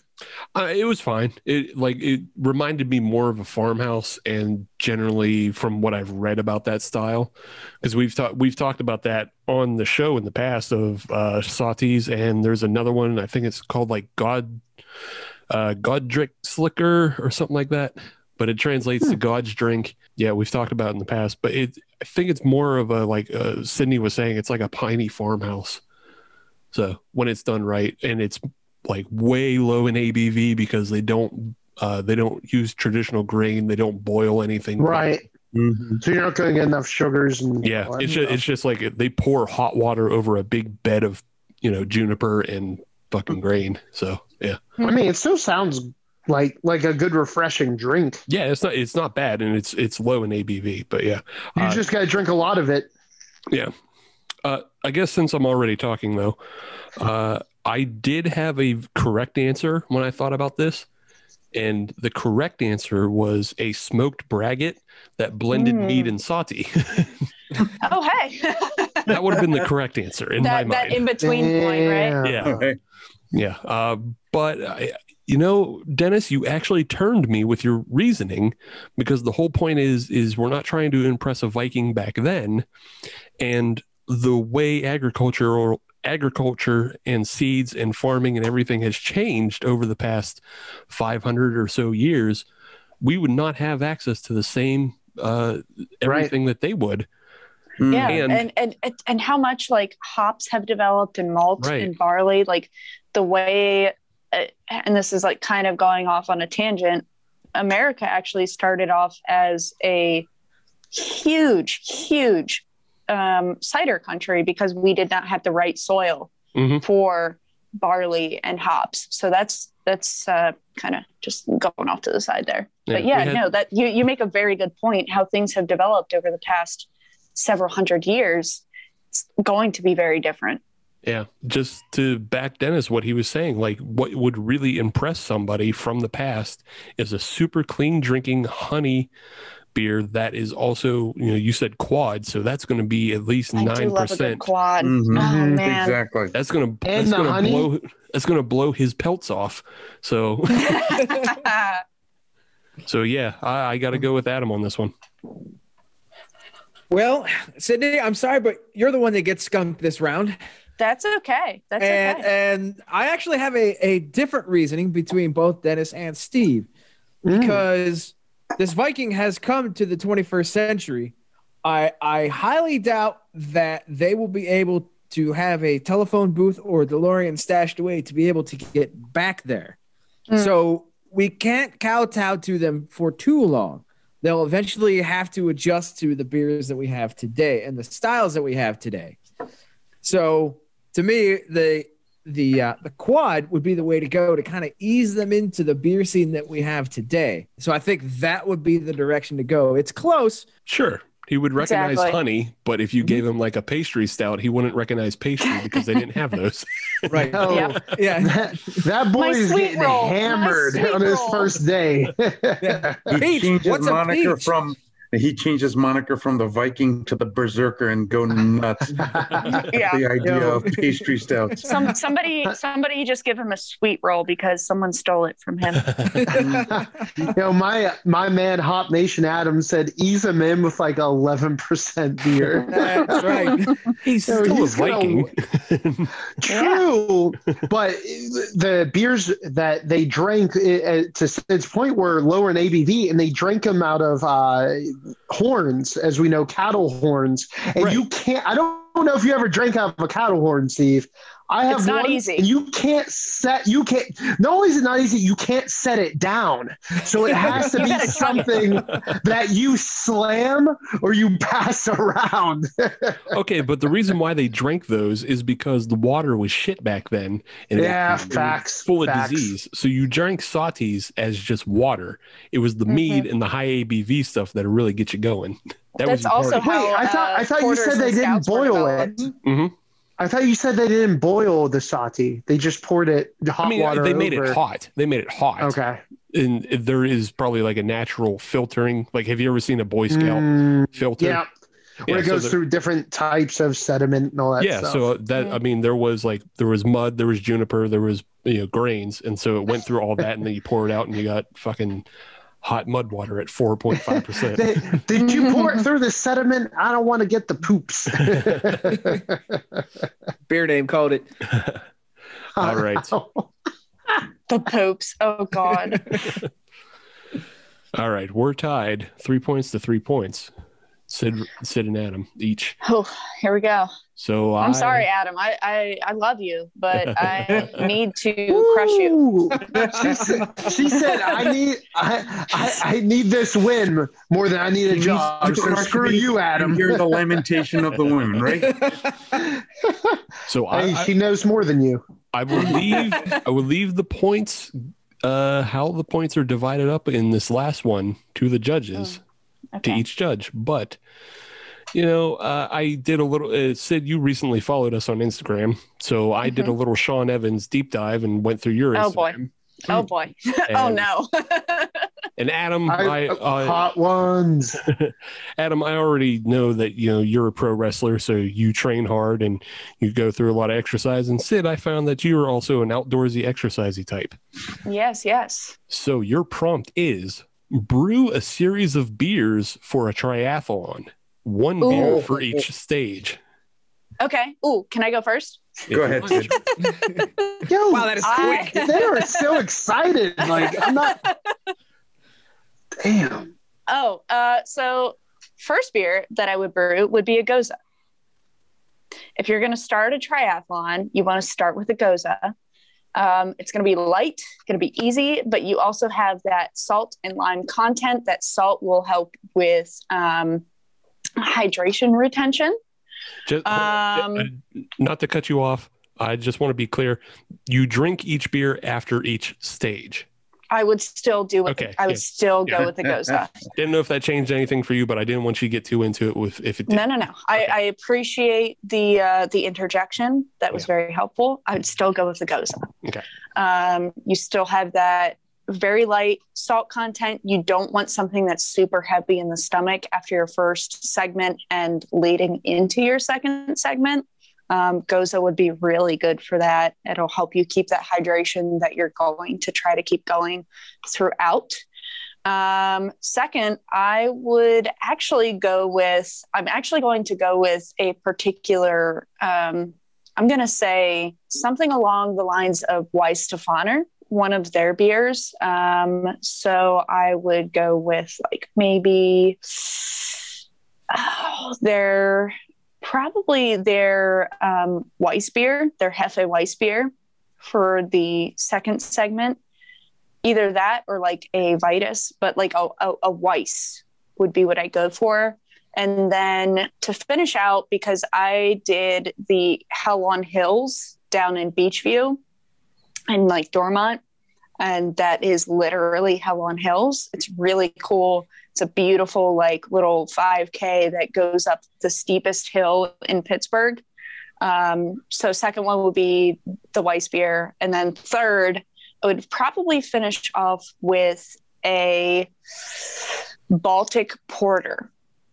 Because I know personally that's what I would like to drink. There's like no history behind this one. This is personally just what I would like to go for if I were running, a triathlon or a marathon or something like that. I would want to finish off with like a really nice Baltic Porter and a donut.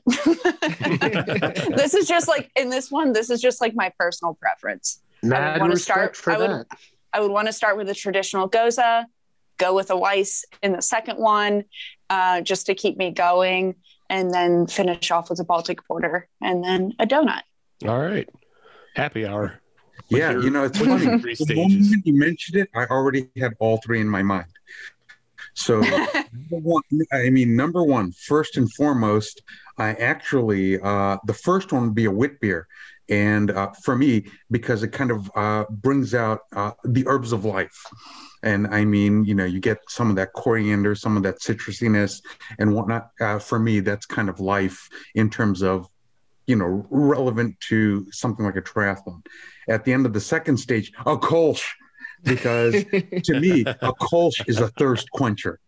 I love Kolsch's as a thirst quencher because, you take a little bit of the fruity esters, combine it with just the general nature of a Kolsch that really it's supposed to be an easy drinking beer that kind of makes you feel like you're hydrating. And that's what I love about it. And for me personally, Kolsch's are a thirst quencher. And then third, because this is after the third event, barley wine, because barley wine is life. And when you finish that triathlon, nothing more triumphant than like a 13 or 14% barley wine that gives you like that dark fruit flavor that just makes you think, oh, this is the desserts of victory. Okay, I give my point to Adam. He's so right. But no, for me personally, it would be my three, but I understand where he's coming from as well. All right. Wow. I have how the points I want to give out, but Adam or Dennis, if you guys want to go first, go ahead. All right. So for me, number one, just so I'm clear, each category we can assign different points to a different person. If you want to give 3 points to one person, or if you want to give 1 point for each category, go ahead. It's up to you. I'm going to do it by category. It just helps me think through this a little bit better.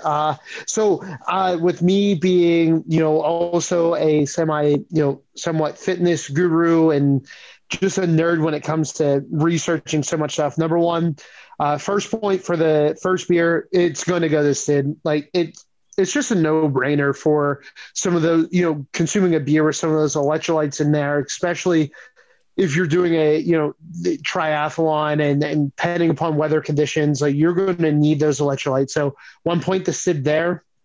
Thank you. Absolutely. Second point is a toughie for me. So there's no like science for me to kind of, because they're not necessarily that they're similar styles. I mean, but from, different vitamins, nutrients, and everything that you're going to find, both of those styles are going to be somewhat similar. So then I have to rely on my own personal opinion, which is a Kolsch all day, every day. So I'll give a point to the Kolsch. I think it's still going to be light and refreshing because just as we have said before, I don't want anything too extremely heavy. And then third, Jesus, you guys made this incredibly difficult. I love Baltic porters.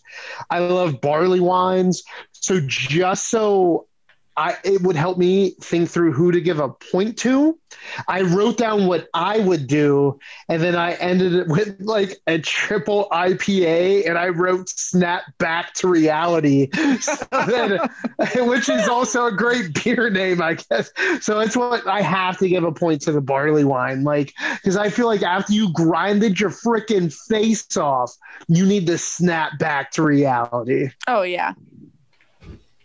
Yeah. Hop Nation Adam, your points. So for me, round one, and I assume this is the swimming portion of the triathlon. Yes, it does go swimming, biking. Yeah, well, it goes swimming, biking, running. Yes, and for those that don't enjoy watching the Ironman on NBC every December while you're eating a giant burrito the size of a football and thinking you should probably walk outside once in a while. Never done that before. Mm-hmm. Well, you just insulted like 3/4 of America. There you go. Yeah, well, maybe they need to get off the couch just like me. Anyways, I'm way fatter and I didn't care about that. For the swimming segment, I have to go with the Goza. That makes complete sense. To build up those electrolytes, to get that saltiness, because once you sweat, all that's going to be leaving your body. So to be able to have a little bit of that build up on the front end, that makes complete sense. So a point to Sydney on that one for the Goza. For the biking segment, I'm disappointed that nobody forced a barrel-aged stout on anybody on a bicycle. No. I know better. Just because if they have to drink the beer, why not make it miserable? Jesus. No thanks. But I just want to notate behind Adam, there's like the American Revolution portrait going on. So this smell makes sense. We'll always fight for liberty. And that includes barrel-aged stouts after riding a bicycle for 120 miles. But I think I have to go with the Kolsch. That one makes a lot of sense to be able to get a little bit of the hydration there to kind of, give you a little bit of fuel to keep going. I think that's the right move there. So Sydney gets one, Mr. H's gets one, and that gives us the third segment. Double H, come on. He said H's, meaning more than one. Yeah, no, right. That's more of a wrestling reference. Is double H. So actually, mine was a wrestling reference. A very obscure one. Oh. Mr. H's, yeah. I'll explain later because I'm on a roll right now. Yeah, sure. But Baltic Porter barley wine. Baltic Porter barley wine. They both have their pros and their cons. But going back to my earlier assertion of making a couple people suffer, I'd like to see a barley wine at the finish line, because you're going to have those people that are really looking forward to the barley wine, and those that are absolutely dreading it coming across the line. And I'm the one dreading it. See, there you go. And for me, the person that's going to be handing out the beers at the end, because there's no way in hell I'm going to be doing a triathlon the way I'm looking right now, I got to go barley wine. So fair enough. So Adam, 2 points to you. Sydney, 1 point to you. All right. And it comes down to me. So the first stage is swimming, and Sydney, you're absolutely correct with the Goza. That's the way it goes.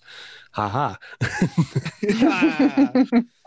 But to add a little something extra from what everybody else was saying, aside from the minerals and such, you're also, if you're getting out of the sea, then you can have something with sea salt in it. Yeah, you'll be fine. Yeah. Fine and dandy. It ties into the event. Second stage, there was a right answer, and the right answer was Radler. Ooh, you're right. You're absolutely correct. I didn't want to lead too hard into another beer similar to a Goza. So that's fair, but I believe a Radler is a very classic. It was originally for bike training because it was lemonade mixed with beer to cut down on the beer. So you got the minerals from the beer, but you also got hydration from the lemonade. However, I'm going to go with the Kolsch. It just seems like a more clean drinking experience. You can probably put it down really quick if you had to. Yep. Weiss beers, they're just a little thicker, a little heavier from my estimation. So, unfortunately, I'll have to go through the Kolsch. So it comes down to the final round. And Sydney, you were way ahead with Baltic Porter. The answer, there is no right answer to this. There's just the answer I was looking for, which was dark and heavy. So Sydney, you were winning until Adam said barley wine. Hey, fair enough. I just personally, I was like, I can't. If I were to drink a barley wine after a triathlon, I would vomit. And that's no offense to a barley wine because I do like a good barley wine. I just know that after all of that stress on my body, I would not be able to handle it personally. Yeah. Yeah, I guess in a way that's the fourth event.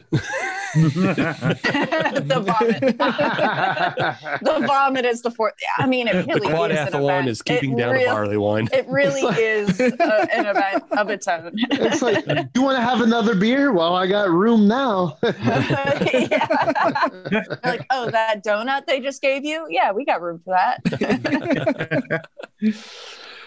With that, though, Adam, happy hour. You are our champion of the 412 Brewery and Diversity Council.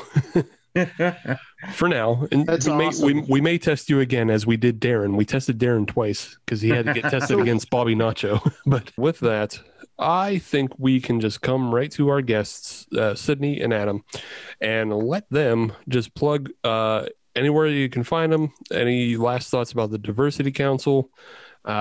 Anything else about 412? The floor is yours now. I will lead. I'm going to interject here. I will lead just to give a last note on the Diversity Council.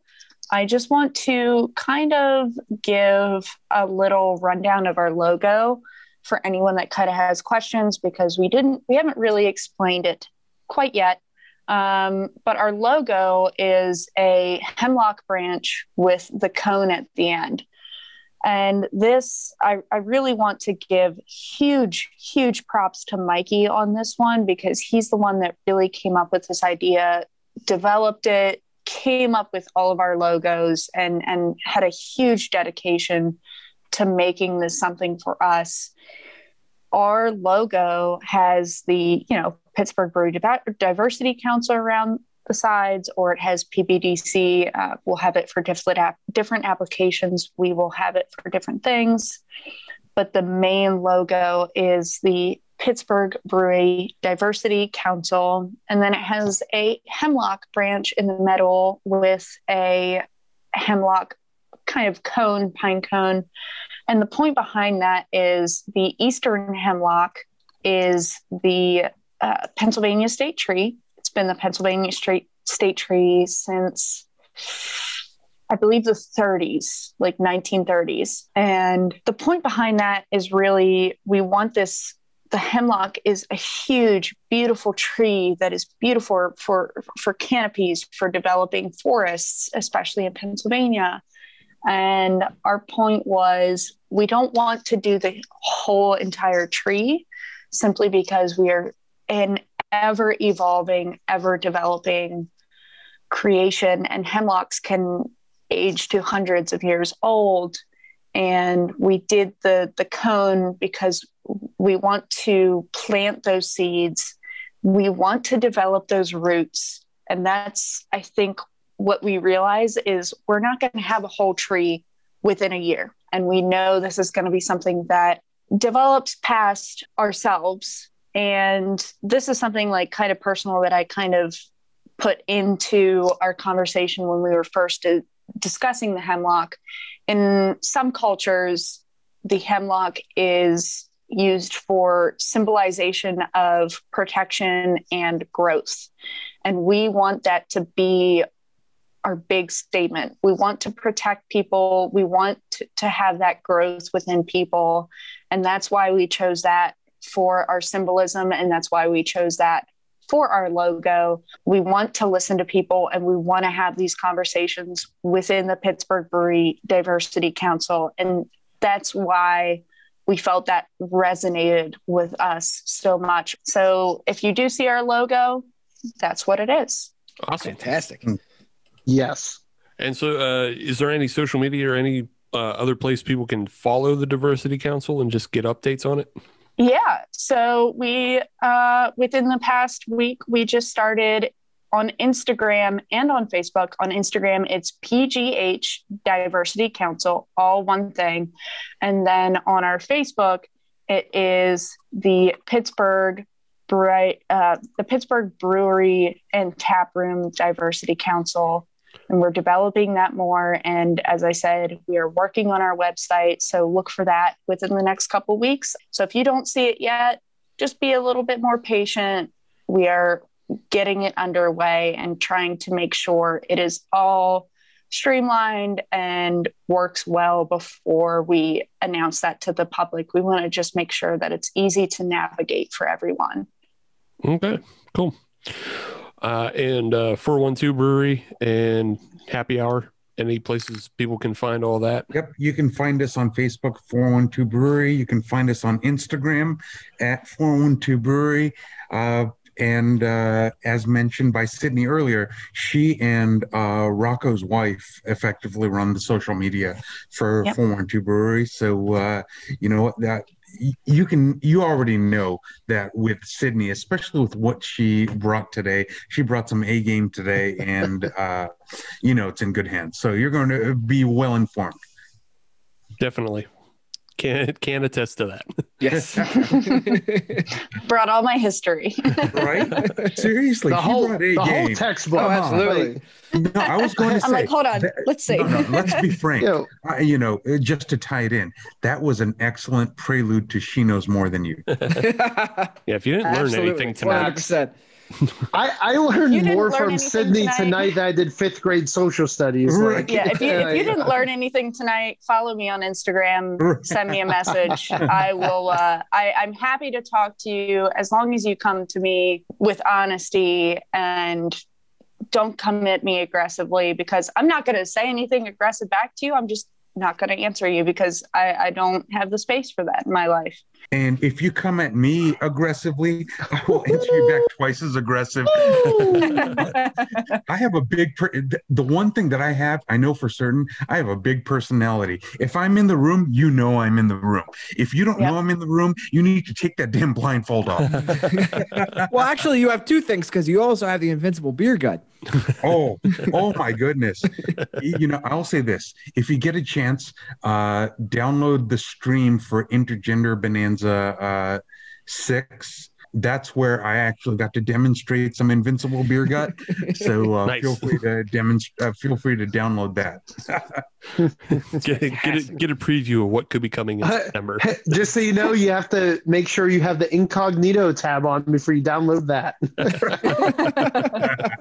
If you have questions, if you want to be more involved in the council, if you want to know what we're doing in the upcoming months and we haven't announced things yet, I'm happy to talk to you. I love talking to people about beer and bringing more people into this community and making them feel more welcome and like they should be at ease, because that's the whole point of what we're doing here. We want people to feel represented. We want people to feel welcome in this industry. And we are happy to accept all actual or potential positive energy, because at the end of the day, if you have positive energy, let us help you channel it.